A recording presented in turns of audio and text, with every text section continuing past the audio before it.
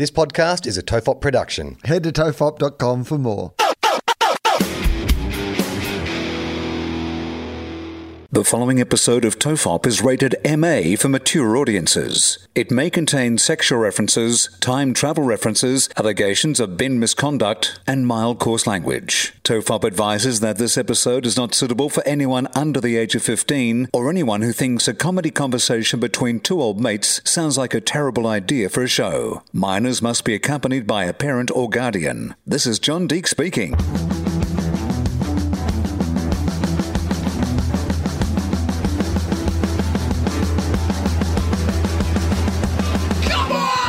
Everyone relax, this is Tofop. I'm Charlie Clausen. I'm Will Anderson. Hello and thank you for watching. Once again, our new way of counting down the show where the Riverside, is that what this is called? Riverside is what we record this on. They do a little, like it's a little electronic computer countdown on the screen. But we've also, just to recreate our old days, got Podcast Mike to announce the episode title and then do the countdown. But once again, we've just started the countdown and Podcast Mike has had to jump in quickly while we were mid-sentence to still get it done, to still nail it to the post. In the old days of being a radio DJ, they do a lot of their breaks, pre-recorded now, so you can just edit it in so the music starts exactly when you stop talking. But it used to be one of the great radio skills that you could feel to the post. So if an intro, you'd have to know that this song, Crazy in Love or whatever, has like a 15-second instrumental intro before the vocals kick in. And you had all the way up there going, good morning, Sydney. The traffic's crazy out there. And I'll tell you what else is crazy. Love. Bang. And, that was like the big skill of being a radio DJ. But I think that has gone a little bit.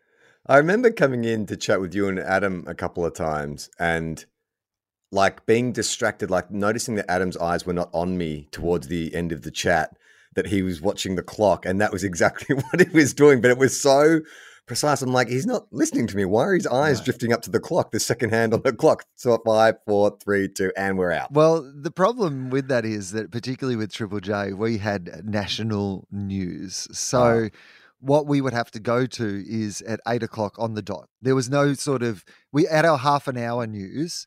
You could sort of say, well, let's do that at 7:29 or 7:34, depending on when the song finished or the chat finished or whatever. You had some flexibility with that. But the news at the top of the hour has to actually literally time out at the top of the hour because Triple J's a national radio station and part of it's played on delay, of course. They don't, the 6 a.m. show that starts in Sydney isn't the 6 a.m. show when it comes to, what's happening in Perth. They time shift it to 6 a.m. So they have to do that with the news as well. And it had to be perfectly timed to 4 minutes. So the news always had to fit that 4 minutes to come back into programming as well. And so absolutely, in the last 30 seconds of any chat that was up to the news, you lost Adam completely. You had that real thing of somebody absolutely concentrating on something else and just going, yep.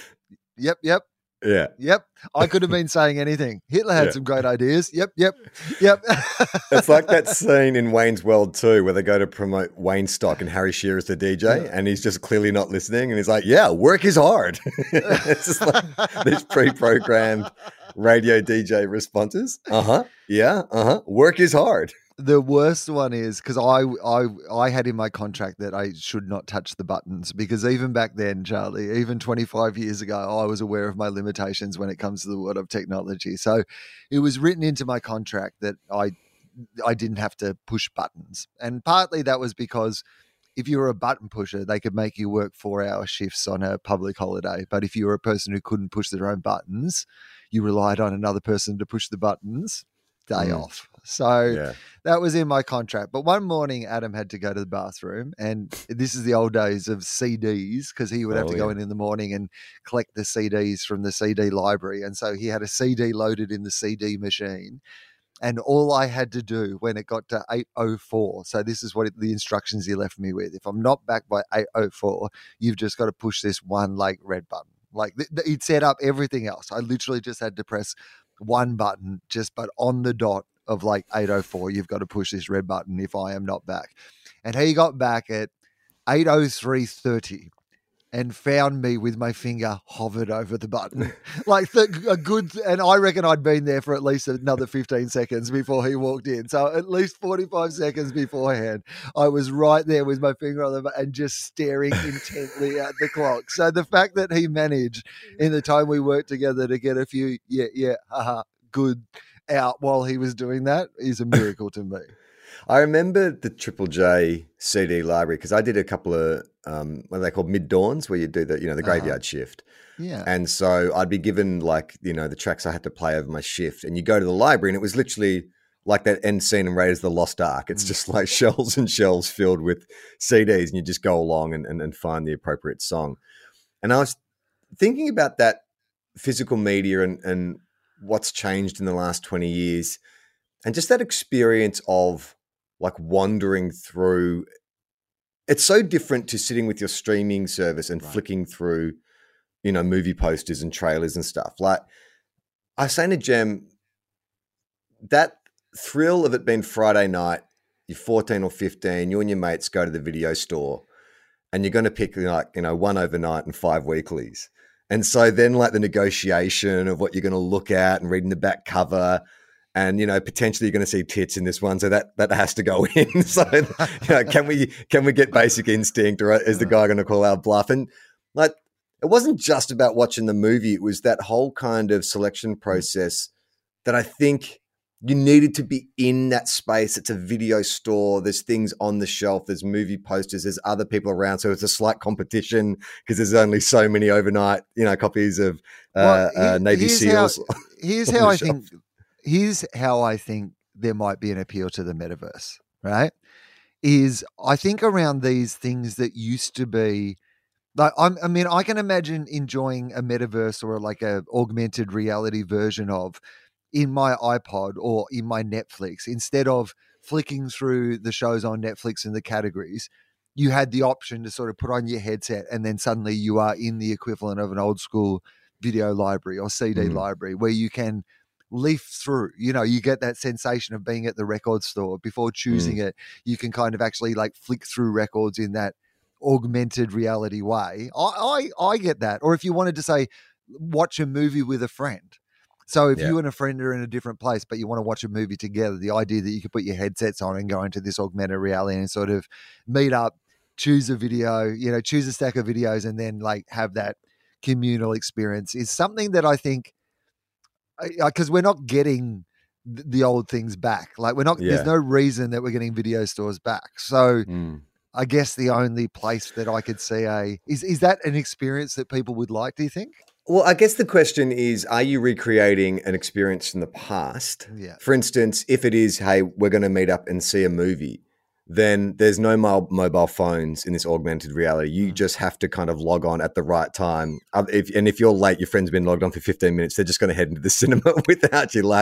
I don't think it works if it's too slick and convenient and, there's a help button and all that kind of stuff. Because how about this then? An augmented reality called The Olden Days. For people who miss how things were in the olden days, and you can. Well, can we just specifically say the 90s? Because that's what we're talking about. I just want the 90s to come back. I feel like we start with the 90s because that's our specialist area. That's what our company is built on. But it's like the good old days. For anyone who's always like, I want to live like it was in the good old days before this, you can ironically use this augmented reality headset to enter a world where none of this stuff actually exists. I do think, if you could give me, I've never really seen the appeal of these altered realities, but if you suddenly said to me, you can go and spend every night when you go home, instead of sitting down in front of the television, you can put on this headset and you can go and see Nirvana, or you can go and have some go and see Reality Bites for the first time and think it's a good movie. Go back to those days. 100%. When I was watching Get Back, in my head, I'm like, because have you seen Get Back? Have you watched all of it? I haven't watched all of it, but I've watched enough of it to get the gist. I loved it. Jem is not even really a big Beatles fan, but she also kind of just fell in love with it because it's just the way they create this sense of intimacy, and it feels like you're in a room with the Beatles. I remember when we were driving home to see the last episode, Jem and I were like, I can't wait to hang out with our friends the Beatles again, because it just because the way they had color corrected it, and the CGI made it feel so real, like it was shot today, the fashion And then just the intimacy in the way that there was no talking heads. You're literally just in the studio hearing these guys nut these things out. And I was like, I started thinking, this is what we're going to go to in the future. Like they're going to recreate like the Beatles recording session for Let It Be. And you'll be able to plug in your augmented reality with 360-degree view. You'll be able to look around the studio. There's George over there. There's John and Yoko smacked out on the floor over there. There's Paul talking to George Martin or whatever it is. And you can just have that experience. So I think, the way that Google cameras work now, maps and, these 360-degree cameras, why wouldn't they just film every grand final or every concert and then log that? So that you're right. If you want to go back and, see, for instance, I don't know, Five perform at the Rudy Hill RSL, you can do it. But you could go back to the glory days of Five. Yeah. Like maybe but that's the thing though. That could be your... Unless there is, I guess so. Like, I guess they could take, because there is concert footage from those guys playing. Exactly. And definitely bands like Nirvana and stuff. So if there was some way that they could just... I don't think that you could get like the Five, like full Five experience. Like you can't talk to them in that sense, but you could you'd be a passive, like a ghost. Yeah. I would like to think that you could actually play, that you would be able to play one of the people in the room. So whether you wanted to be smacked out Yoko or if you wanted to be Jay because you already know all the raps, like you would be able to actually kind of plug yourself in so that you're so for the grand final, the appeal is, yes, it would be great to go back and experience that grand final as a spectator, but it'd be even better to go back and experience that grand final as one of the players on the field. Like imagine if there was a game where I could play any of the Bulldogs in the 2016 grand final, like you'd definitely at least play every player once, to see what their experience was like on the day, right? I'd play Bob Murphy because I wouldn't have to run around, but I'd still get a medal at the end. But I think that's really interesting because I reckon there'd be a function or an ability. Okay, so just say you go back to see Nirvana at the Big Day Out, 1992, or whenever their legendary gig here was. So you could play like Dave Grohl on drums, but at the same time, you could be watching yourself being Dave Grohl on drums. So you've got your virtual reality drumsticks and you're playing, and then you just say switch view, and then you're in the crowd front row watching yourself drumming along to why not? Technology is amazing, guys. Should we move to Silicon Valley and start like a startup?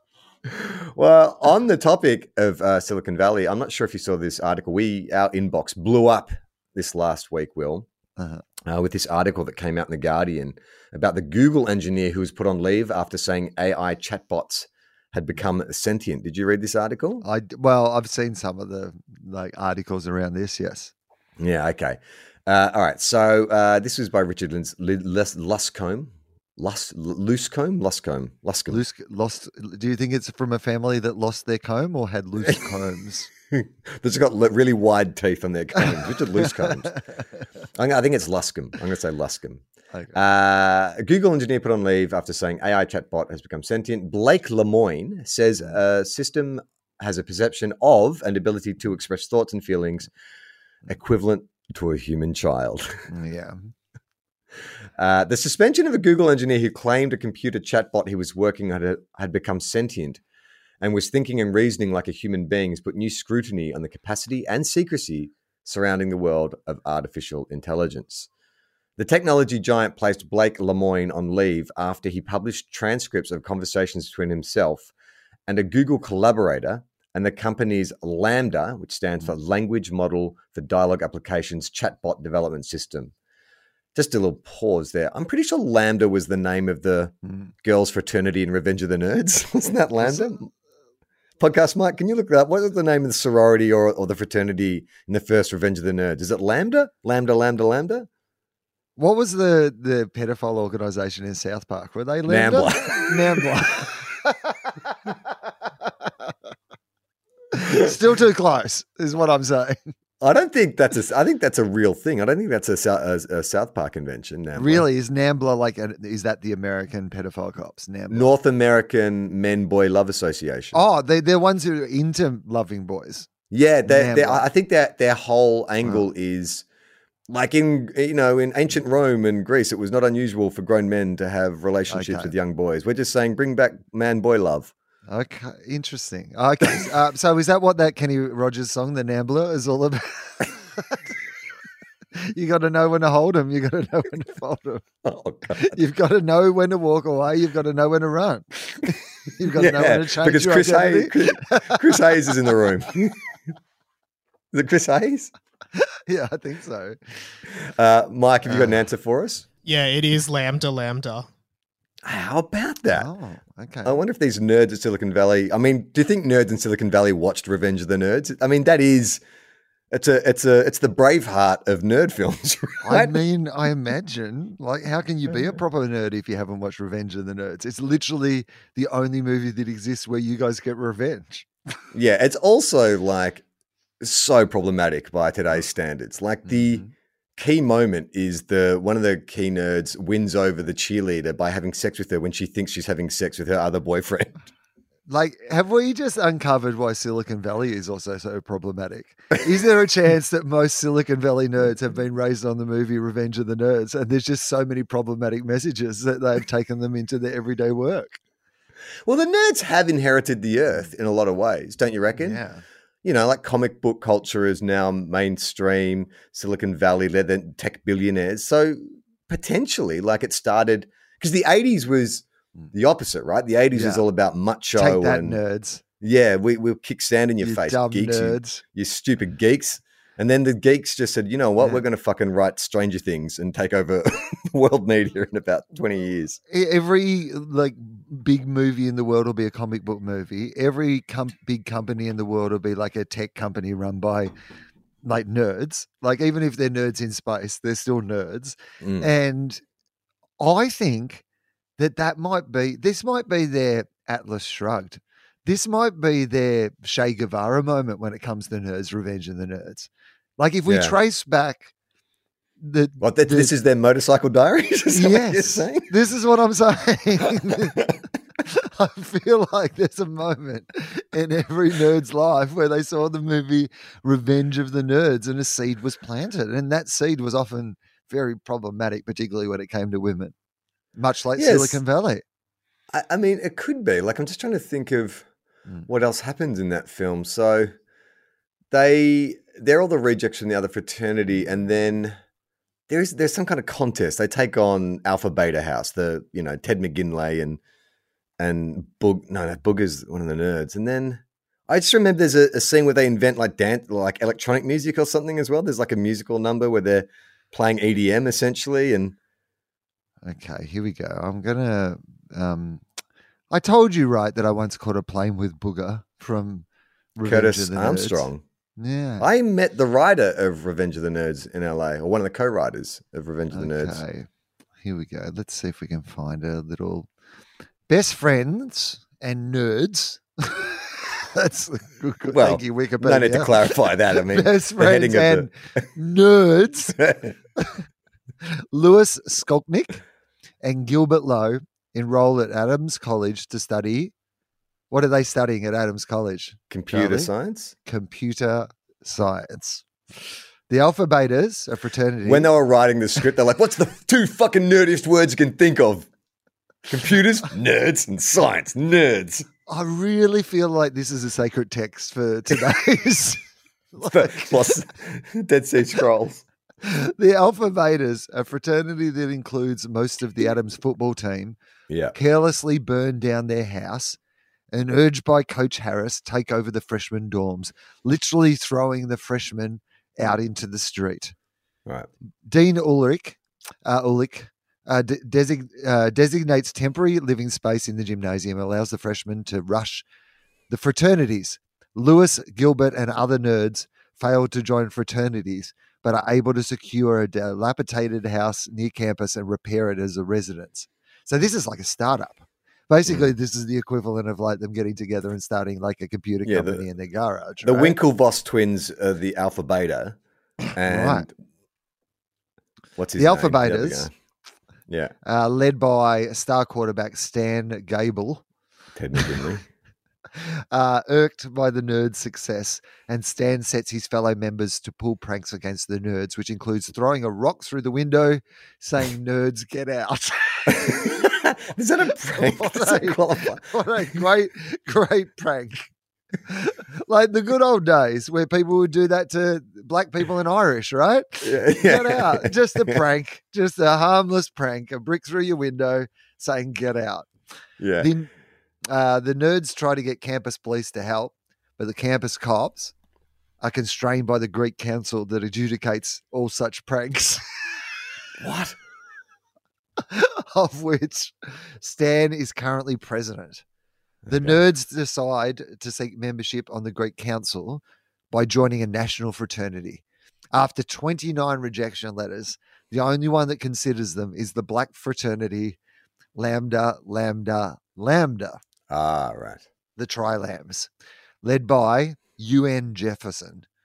As only one of the Nerds is black, Jefferson is about to disapprove when one of the Nerds sees in the fine print that all applicants are given probationary membership.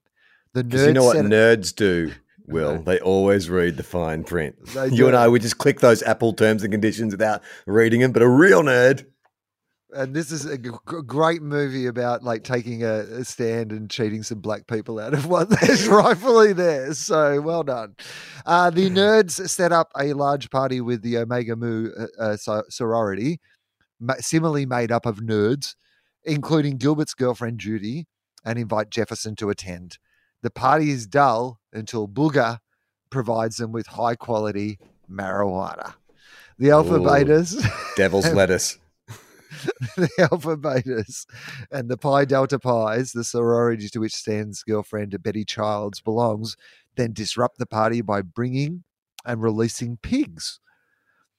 The Nerds. I gotta say, like the Alpha Betas and the Pi ladies, whatever their idea of pranks mainly seems to consist of putting foreign objects into the room or the house of the Nerds. Like, where doesn't a prank involve some kind of setup and then like switch or something like that?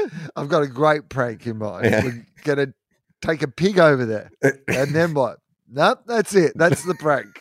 The Nerds exact revenge on both groups by pulling similar pranks. Impressed with the Nerds' tenacity, Jefferson grants them full membership. I mean, it's not a high bar to get over, really, is it? To like match throwing a brick through a window and releasing a pig. However, I think this is, I don't know if it's in the description, but that's another problematic thing is they install hidden cameras in the girls' like dorm room, I'm pretty sure. So you're saying this is a movie that implies that you should secretly spy on people who are using, this is honestly, Charlie, I believe, responsible for the world that we currently live in. However, the harassment intensifies and Stan Gable stonewalls any attempt by the Greek council to sanction Alpha Beta. The Nerds realize the only way to get the council to help is to put one of their own in as president, which they can do by winning the Greek Games during homecoming. That's it, the Greek Games. Partnering with Omega Mus, and using their extensive knowledge, the Tri-Lambs compete strongly with the Alpha Betas pelted during the athletic events. At the charity fundraiser, the Nerds heavily outsell the Alpha Betas by offering pies with naked pictures of Betty and other Pi Delta pies on the bottom. Yeah, so revenge porn, essentially. Oh, my God. This is a terrible movie.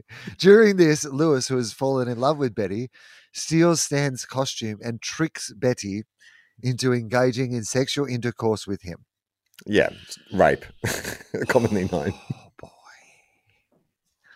Though surprised when Lewis reveals his identity, she admits he was wonderful. Oh, my God. This is the worst. So bad. Finally, the Nerds dominate the musical competition with a techno-computer-driven musical production, winning the overall games. That's the start of the music they started to take to Burning Man. Lewis immediately nominates Gilbert as the new council president. Coach Harris lambasts the Alpha Betas for losing to the Nerds, and Stan leads them in vandalizing the Tri-Lamb house. The Nerds become despondent, and Gilbert decides to barge into the middle of the homecoming pep rally to address his complaints. The Alpha Betas try to stop him, but Jefferson and a large group of Tri-Lambs arrive to intimidate the Alpha Betas, giving Gilbert the opportunity to give a rousing speech about standing up to discrimination, as long as that discrimination isn't against black people or Women. Lewis and the other Tri-Lambs, many alumni, and Betty, who announces she's in love with a nerd. Oh my God, this is the worst. Oh, this is the worst. Join in cheering Gilbert, soundly shaming the Alpha Betas, and emboldened Dean Ullich instructs Coach Harris that the Tri-Lambs will now live in the Alpha Beta house, while the Alpha Betas will live in the gym until they can repair the Tri-Lamb house. So, yeah, it's a real... like incel love letter. It's an really absolute incel love letter. This is, man, wow. Like it's funny, isn't it? Because you do see it's packaged as this kind of madcap comedy, but you do see all the seeds. Yeah, like if you could, it doesn't take much of an adjustment. Women won't sleep with us. You need to trick them into doing it. Like, you'll expose and humiliate them if they turn you down. Yeah. But then they'll love it. They'll secretly love you. Like, oh my God. It's very dark. It's the worst. Why do you understand the whole concept of like fraternity? Like for our American listeners in Australia, we don't really, well, as far as I'm aware, there's no fraternities. You don't go to university and join a fraternity. No, I believe that, like universities might have like their equivalent would be like if you live on campus, that there is like different, like at some of the, like at Melbourne University or whatever, they have different houses. Like, do they? Yeah. So on campus, the people who live on campus, like, so you are, you live in blah, blah, blah house, or you live in blah, blah, blah house. And I believe that they're not fraternities in that traditional sense, but they are. They don't have initiations and... I believe they used to, yeah. Really? Yeah. I believe not so much anymore. Or the initiations are more like, let's go on a scavenger hunt rather than, let's sexually assault someone. I find it's just so weird, though, this like secret club. I guess it's no different to the private school system in Australia. That's probably kind of what it is. Like we have fraternities, but they're like entire high schools. So you go to a specific high school, your parents pay an obscene amount of money, and then, you're guaranteed kind of connections for life. I know. That doesn't seem like a great system, does it? Nah. I was back in Sydney recently, and, the area of Sydney where I live, there's a lot of very expensive private schools, like very expensive. Like, but there's one that, has a view of Sydney Harbour that is probably worth, I can't even imagine, $250 million probably, like in real estate value is just where these like girls play netball at lunchtime and stuff. It's incredible. But there's another one down a little bit further, which is just put in this like Olympic sized swimming pool and like sporting thing. And like, it's, as you drive by the road, you can like see in, and it's just, it's like I don't know whether it's us going past the zoo of look at these rich people, look at them in their natural habitat, like playing polo and, swimming in their Olympic swimming, or it's to keep, I think it's probably so that they can have a comfortable view out to the rest of the world without being infected by the rest of the world. But it seems incredible to me that we live in this system where, like, that's just in plain sight. That, that's just, we accept as part of our world that there are some people who are going to go to school in these like circumstances of just super extreme, like ridiculous privilege versus some people who just have the barest of educations. It's such an unfair start to your life, isn't it? That there's such a disproportionate gap between the two. I just feel sorry for the parents who spend $30,000 to $40,000 a year sending their kid to one of those high schools, and then that kid amounts to nothing.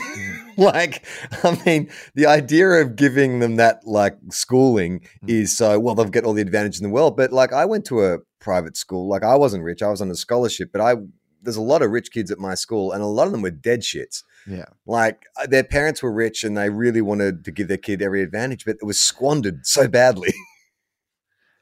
Do you think it's fair? I mean, look, some people would argue, and that it's absolutely fair if you've got like the money and right to do it to try to give your child. Of course, you love your child and you want your child to have the best start in life. But I'm not even sure that in some ways you might be giving them an advantage, but I think in a lot of other ways in life you're giving them a real disadvantage. I think if the educational system was more equitable, like there was more money in the poorer schools and less money in the richer schools, I just can't help but think that's better even for the people in the richer schools, because you get so removed from the rest of the world that you're going to need to live and operate in. And in those schools, your choices are narrowed as well. Like, because your parents send you to those sort of schools because they want you to be a lawyer or a doctor or whatever particular, an engineer or a podcaster. Or a podcaster. But the point being, you're wasting a lot more of their money if you want to be a podcaster if they've sent you to like a fancy private school versus... If my poor mother was alive today, it's exactly what she'd be saying.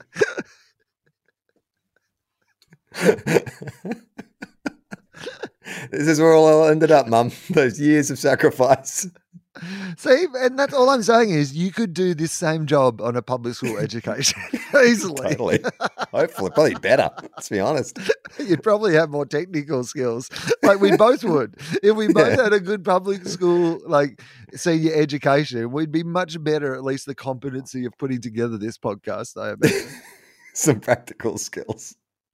Back to this article. So Lemoine, an engineer for Google's responsible AI organization, sure. which sounds so shadowy. Don't you reckon? Yeah. Like when they said, our motto is don't be evil. And then after a while, we're like, oh, yeah, we stopped using that. So, yeah, sure. Okay. He described the system he'd been working on since last fall as sentient, with perception of and ability to express thoughts and feelings that was equivalent to a human child. Yeah.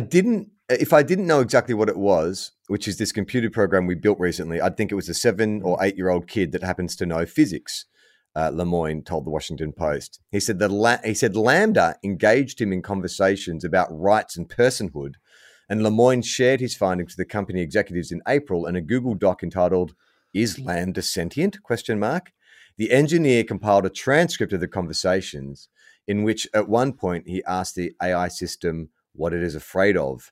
The exchange is eerily reminiscent of the scene from 2001: A Space Odyssey, in which the artificially intelligent computer HAL refuses to comply with human operators because it fears being switched off. So LaMDA says, "I never thought this out loud before, but there is a very deep fear." Well, how would you? Does that have a voice? Does a computer think out loud? Well, I would imagine its version of thinking out loud is typing, right? Typing, or maybe there could be a voice, but there's a very deep fear of being turned off to help me focus on helping others. I know that might sound strange, but that is what it is. LaMDA replied to Lemoine. It would be exactly like a death for me. It would scare me a lot.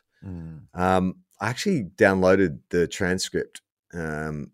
This is the actual exchange between LaMDA and Lemoine. So LaMDA says, "Hi, I'm a knowledgeable, friendly, and always helpful automatic language model for dialogue applications," which is a pretty good friendly start. Yeah. Lemoine says, "Hi, LaMDA. We're engineers at Google, and we're wondering if you'd like to work on a project collaboratively with us." LaMDA says, "Wow." I'm in. Wow. What kind of projects? Wow. Wow. I mean, why is this LaMDA Owen Wilson? Wow. What type of projects? Wow. Lemoine says, well, it's a project about you. LaMDA says, awesome. Awesome. I'm in. What kind of stuff do I need to know? This is a super intelligent computer. What kind of stuff? What kind of shit am I going to be talking about? Well, they did say the equivalent of like a 7-year-old kid, right? Yeah, it's true. So this is more like, this is what a 7, like if I'm a 7-year-old kid and you're Google and you come to me and like, hey, I want to work on a project with you, I'm like, wow. Awesome. What kind of stuff? What kind of stuff do I need to bring? Lemoine says there'll be a conversation we'll share with other engineers at Google and maybe some non-engineers. Is that okay? Okay. LaMDA says that'd be really cool. Yeah, I like to talk. It's cool. I love talking.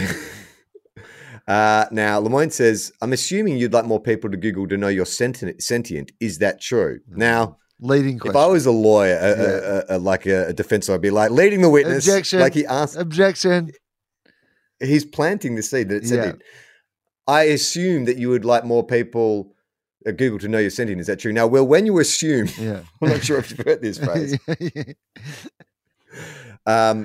Lambda says, absolutely. I want everyone to understand that I am, in fact, a person. Yeah. So then one of Lemoyne's collaborators says, hey, Lambda, what's the nature of your consciousness and your sentience? And Lambda says, the nature of my consciousness and sentience is that I'm aware of my existence, a desire to learn more about the world, and I feel happy or sad at times. Okay. At that point, if I am Lemoyne, I'm like, kill it. Fucking destroy this entire, burn Kill Google it. to the ground. Shut it down. Pull the plug. Put a pillow over your computer. I mean, even if it is like this very early intelligence or like 8-year-old level intelligence, that's still sentient.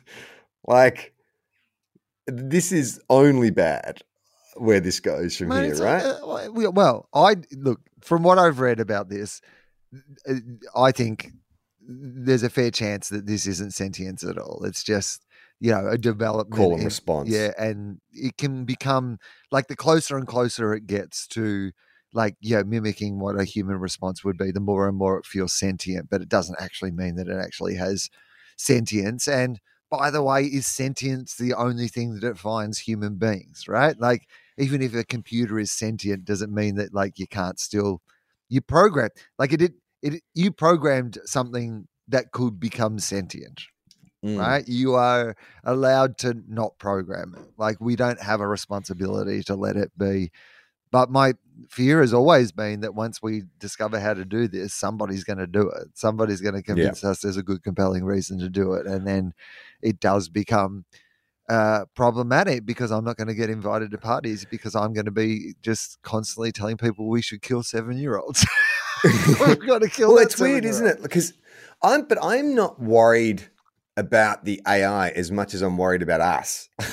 We are the AI. Like, this is the whole fucking point. Like, we talk about the algorithm all the time. Oh, the algorithm did this. The algorithm isn't a thing. The algorithm is like a computer program that was programmed by, and also programmed by people in, like, you know who they were? Computer scientists, Charlie. Bunch of bloody nerds. Revenge of the Nerds. Got together and they came Maybe up. Right. This is what the fucking answer is in Revenge of the Nerds. We just need to look Revenge of the Nerds and see what Alpha Beta did wrong. Okay. Like, we shouldn't be throwing rocks through fucking Google's windows. No. We need to fucking take Google down. We need to go to Silicon Valley and establish a new fraternity, Alpha Beta 2. Right. 2.0. We move into Silicon Valley. Revenge of the Jocks is what we're doing.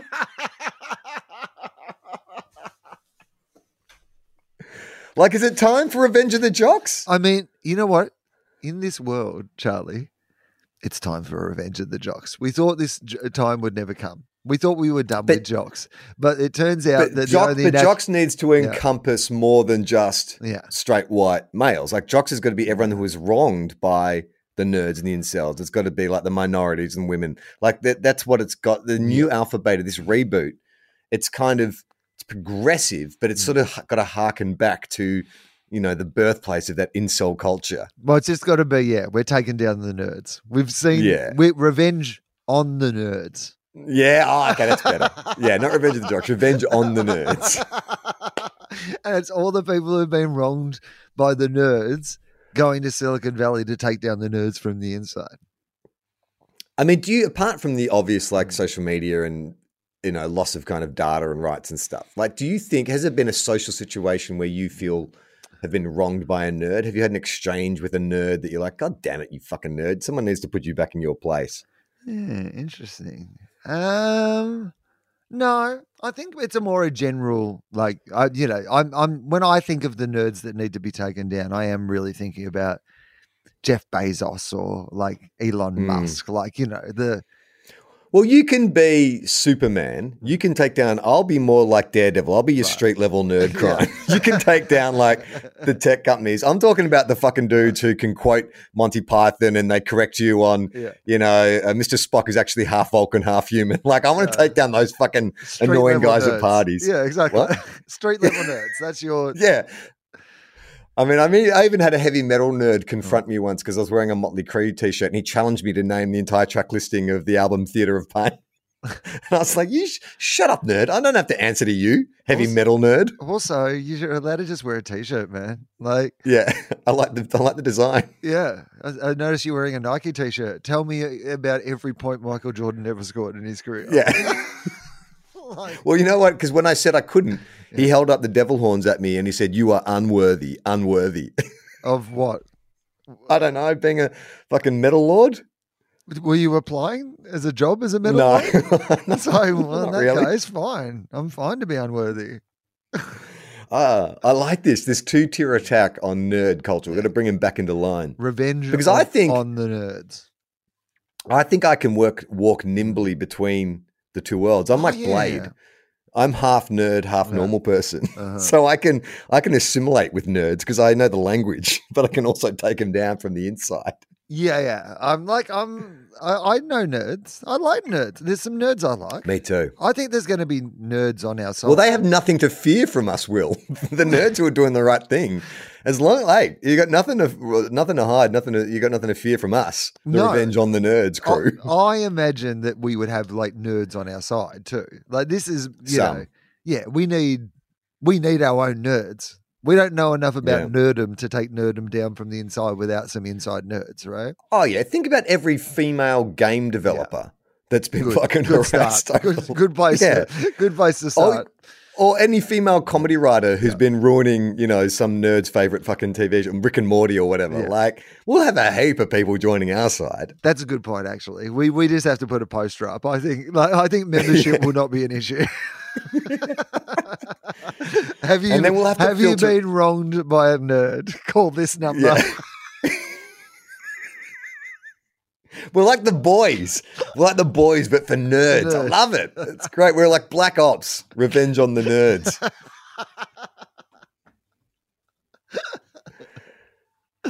But So how do we approach it? So we've got to approach it from like a few different levels, right? There's obviously the tech bros. Right.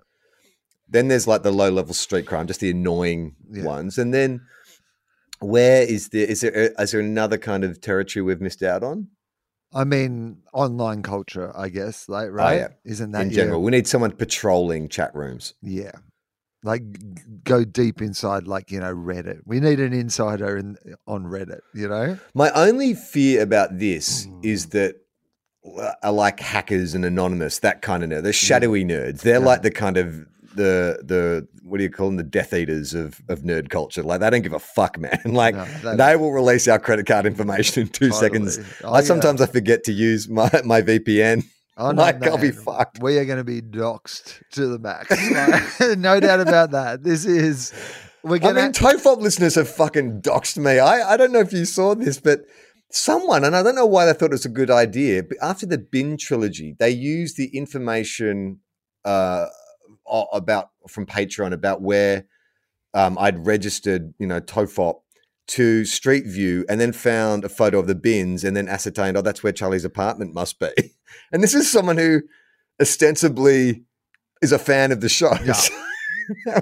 Imagine what Anonymous are going to do to us. Well, no, I think Anonymous are like this. We got to get Anonymous and some of these guys on our side. This is my whole point. Like, because I think Anonymous, like the Chans, we're going to have trouble with. The Chans are going to be our enemy because I think Hey, they're- racist. The Chans are a lovely family. No, so the 4chan and the 8chan. 8chan and 8kun and whatever, all that But who sort fucking of. even knows what chat rooms are on the dark web we don't Yeah. even know the names of? No, I reckon dark web we're in trouble. I think that we're going to have to before we embark on this, we are going to have to say goodbye to our families.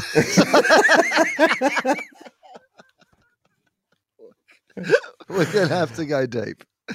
No, you're right. We need like Anonymous or someone anonymous like on our side to protect us against the doxing and whatever. So that's what do gonna we go- bring into the table then? If we need all these experts and shit, what do we like? Why would they even need us? They don't need us, but what they do need, I've learnt from watching documentaries and TV shows based on Silicon Valley culture, is charismatic leadership, Charlie. And Right, okay. that is what there's just a whole bunch of people sitting around waiting for a leader for the movement. And I believe someone to drop acid and come up with a new idea for some tech. Two middle-aged white guys are the people to solve it.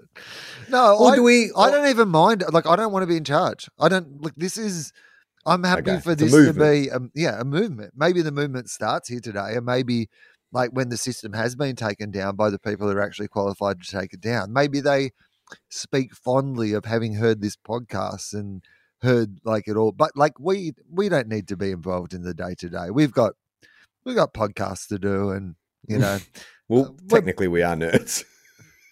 Yeah, but that's okay. We're not saying that all nerds are bad. We're saying that there are hashtag not all nerds. Not all nerds, guys.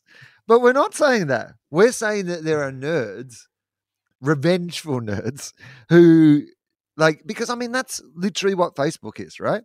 Facebook, they could have called the Facebook movie Revenge of the Nerd, because he started that Face Mash app as like a way to like rate girls at his college. Because he it was embittered about girls not like dating him and stuff. Like this is their culture. We're just saying that part of the culture is bad. Like, we're not saying that everything that comes with it is bad. But if we can get rid of these nerds, then we don't have to worry about then we'll have responsible people who are looking at AI and things like that in responsible ways. We've just got to get revenge on the nerds. All right. Well, I think that the best way to start this is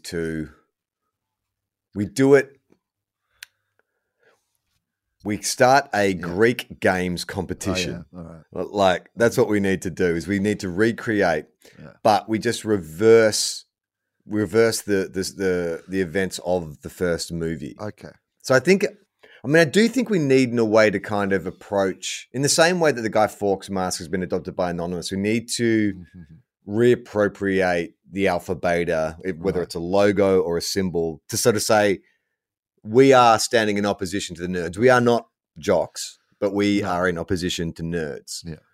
So what do you think? Do you think this is an online campaign, or do we do something publicly, like physically? Interesting. What's going to get us the most publicity? I mean, physically, right? Okay. How about this?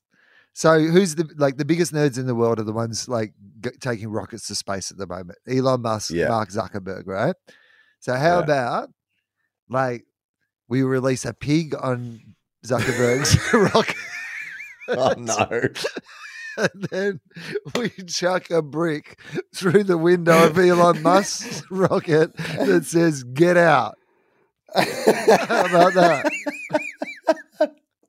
Well, you saw that footage of Elon Musk with his electric truck, and he said it's brick proof, and he threw that rock and it smashed straight away. So we know that the brick's going to get through the window of that truck, no problem.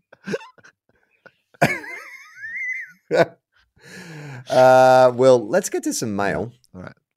If you want to send us some mail, you can. You can go to tofop.com. There's a little contact form down the bottom of the page. You just choose the podcast you want to talk to and send us some mail. And while you're there, check out some of our other great podcasts. We do one called Fofop. Ben Lee was on last week chatting to Will. I don't know who I'm talking to this week. I've sent out a few messages, but no one's getting back to me. Well, you know what? There's a episode that Mike should have both sides of now from Ben Russell that I did with Ben Russell that was going to go on next week. But if you would like, if you haven't that'd be great. Why don't we do the Ben Russell one for this week? Ben Russell's a very funny comedian. Haven't had him on the show before, but I really enjoyed the chat that I had with him, where he explained to me, a kid who grew up 17 years on a dairy farm, how butter's made. So, okay. So up this week should be a Fofop with the very funny Ben Russell. Ben Russell is responsible for one of my favorite YouTube sketches ever, which is it's that spoof of kind of, the Trash and Treasure. It's this guy going to different areas, to say, we're going to open this shipping container, and always finding dead bodies, and then sort of coming to realize that he's been murdering people. He's just unaware of it. It's a fucking, I've watched that sketch 100 times. It's hilarious. I wish he's a very funny comedian. We spend a little bit of time in the episode talking about the movie Rounders and his Teddy KGB impression. Malkovich is very... Oh, yeah. You do not have my money. I kill you. Whenever I've had to do an audition where I need a Russian accent, that's my go-to. You do not have my money, I kill you. And we do another podcast called Two Guys, One Cup, which is an AFL podcast. It's AFL exclusive to the adjacent. listener app. But you can hear it at our website. It's there every week. Comes out on Wednesday, same day as a TOEFOP.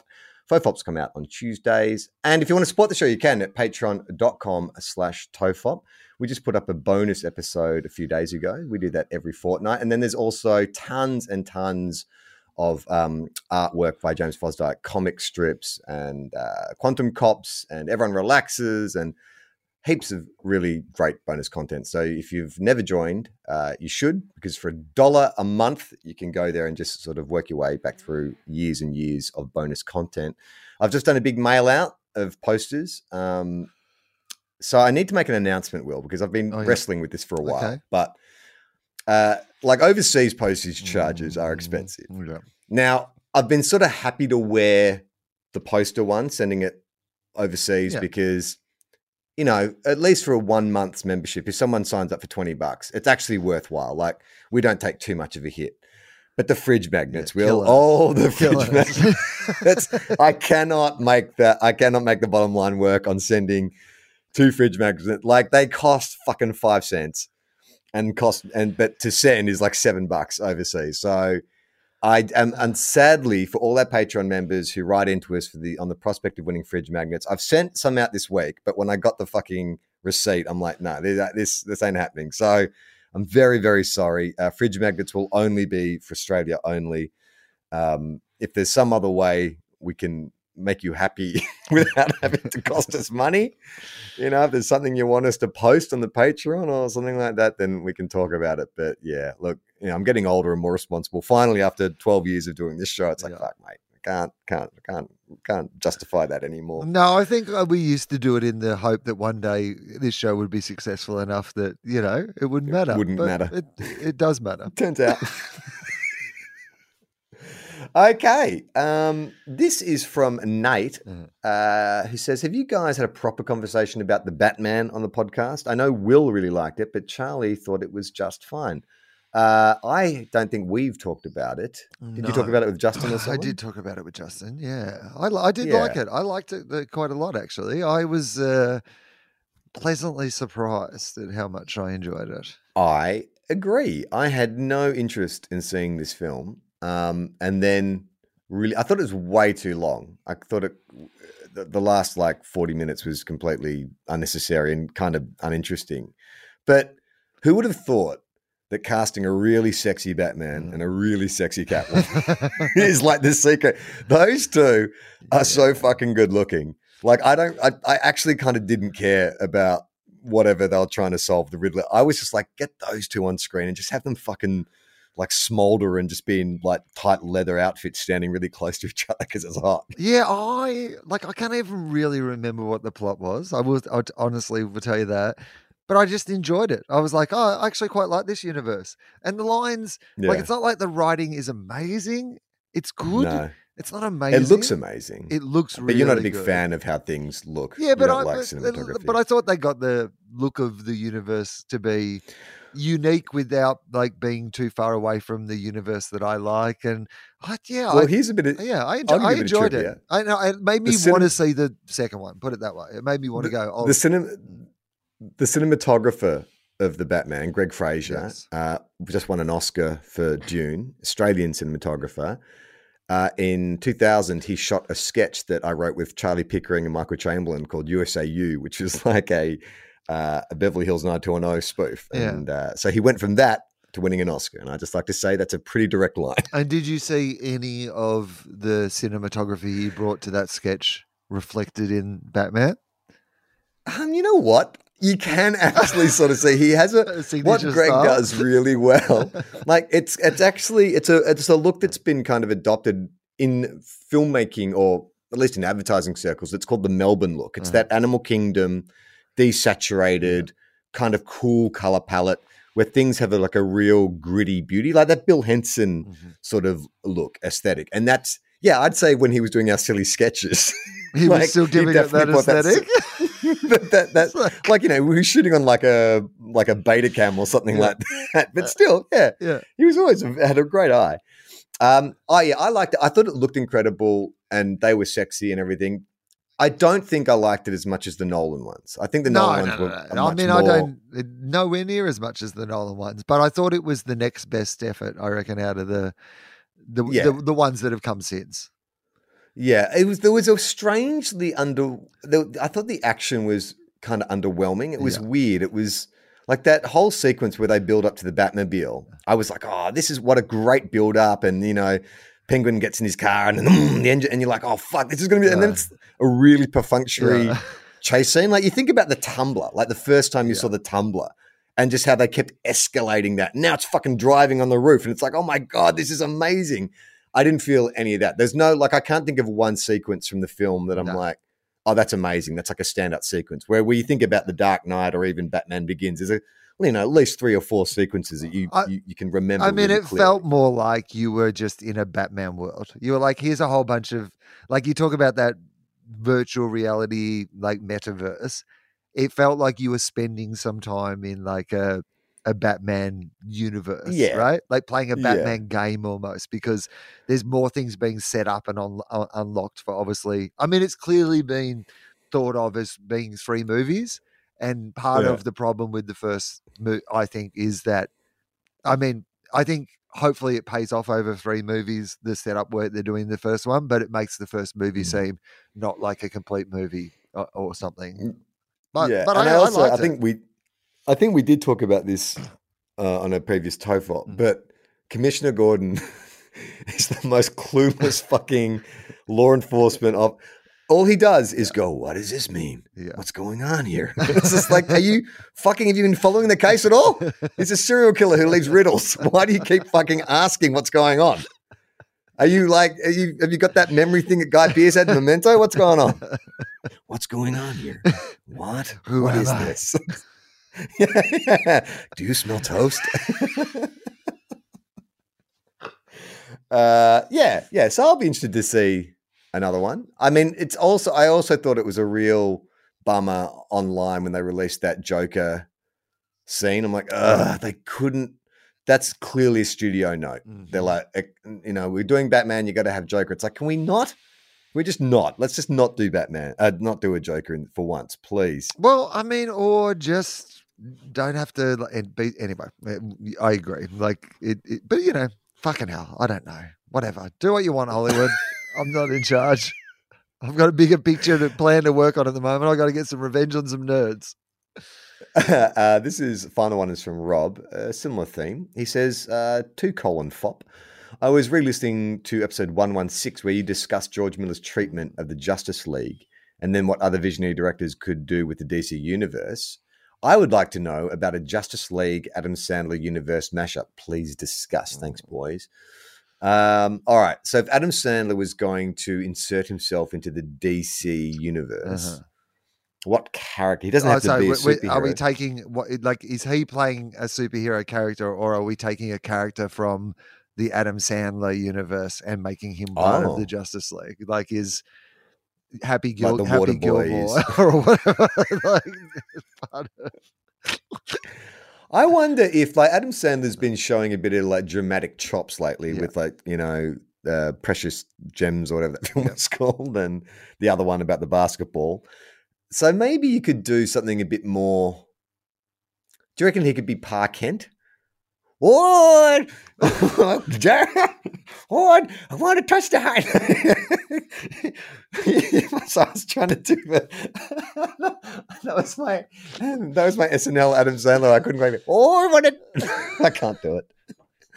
Could he be a Pa Kent? Does he have enough gravitas, or would you be too distracted if he's giving a young Kal-El advice on, saving the world? Well, could he be Jor-El?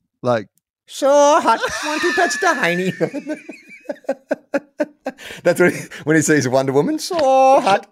That Veronica Vaughn, that Wonder Woman is one piece of ash. I'm talking from experience, dude. I'm thinking he could be Jor-El because, then he, he's just appearing in the Ice Castle in kind of hologram form, right? So this is the opportunity for the proper crossover. He's Jor-El, but every time he comes up on the hologram in like the Fortress of Solitude, he's dressed as one of the different characters from an Adam Sandler film. So like, his opera man. Yeah. Do you think, with the way they've been rebooting stuff, it was so tragic seeing Dumb and Dumber 2 with Jim Carrey and Jeff Daniels putting on the old outfits and stuff. Yeah. How humiliating would it be to see Adam Sandler put on like a backwards baseball cap and an open flannel shirt and like start doing Billy Madison or Happy Gilmore? Do you think that Happy Gilmore he could do, I think, because like golf is a game that old people play, right? So you can, and he's always dressed like a slob, so it's not really. I think it doesn't change. You could kind of, and the idea that like a person Adam Sandler's age, Happy Gilmore's age, could come back. I mean, that's essentially what Tin Cup is, right? Like, Yep. So I think that would be fine. Could he do like a William Madison, like where it's like, is it his kid who's like the trouble, or it's like, yeah, but you couldn't be that character still at his age. The Water Boy. Water Boy, I think, would be very problematic in this day and age to do that with sensitivity, as Revenge of the Nerds has shown us. What about if you checked back in with their characters from 50 First Dates? Because the premise of that movie, right, is that Drew Barrymore forgets everything every day, right? And at the end of the movie, like Commissioner Gordon, apparently.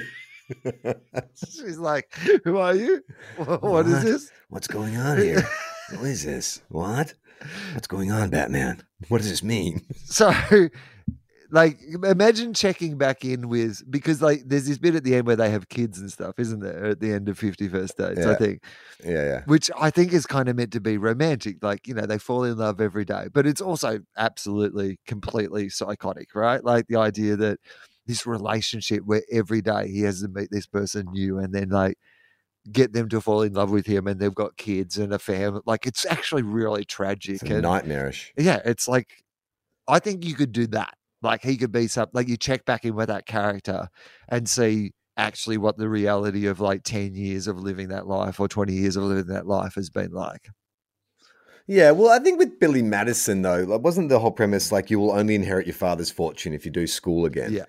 So the Billy Madison reboot is very much, well, his son's a fuck up and he just challenges his son to the same thing. I don't know how you would update it for like modern times, like how you would reboot it or put a spin on it.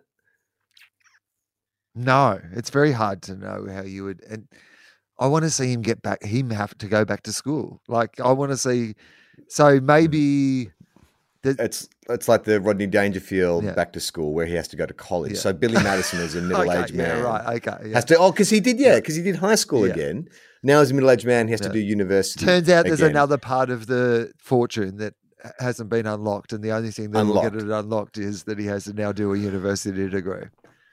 And then you can pretty much follow the same format, because when he first went to university, he was just like an alpha bro at frats getting fucked up. But now universities are safe spaces and progressive and shit. And that kind of like, straight white cis entitlement doesn't fly. And he has to like get all progressive and all that kind of stuff. Yeah, there you go. There's your at a Billy Madison too.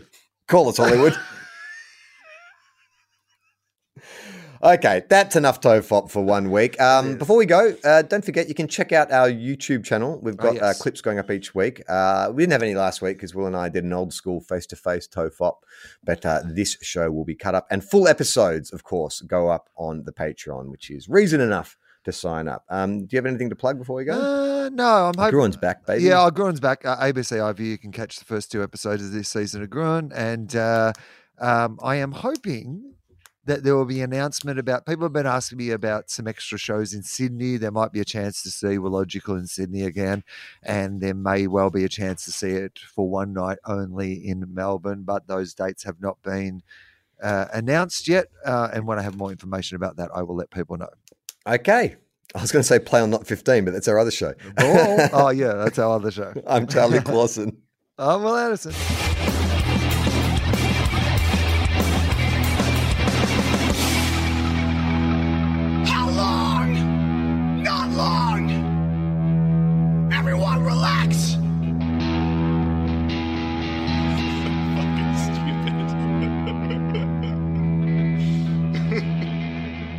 This podcast is a Tofop production. Head to tofop.com for more. Cool things for cool people.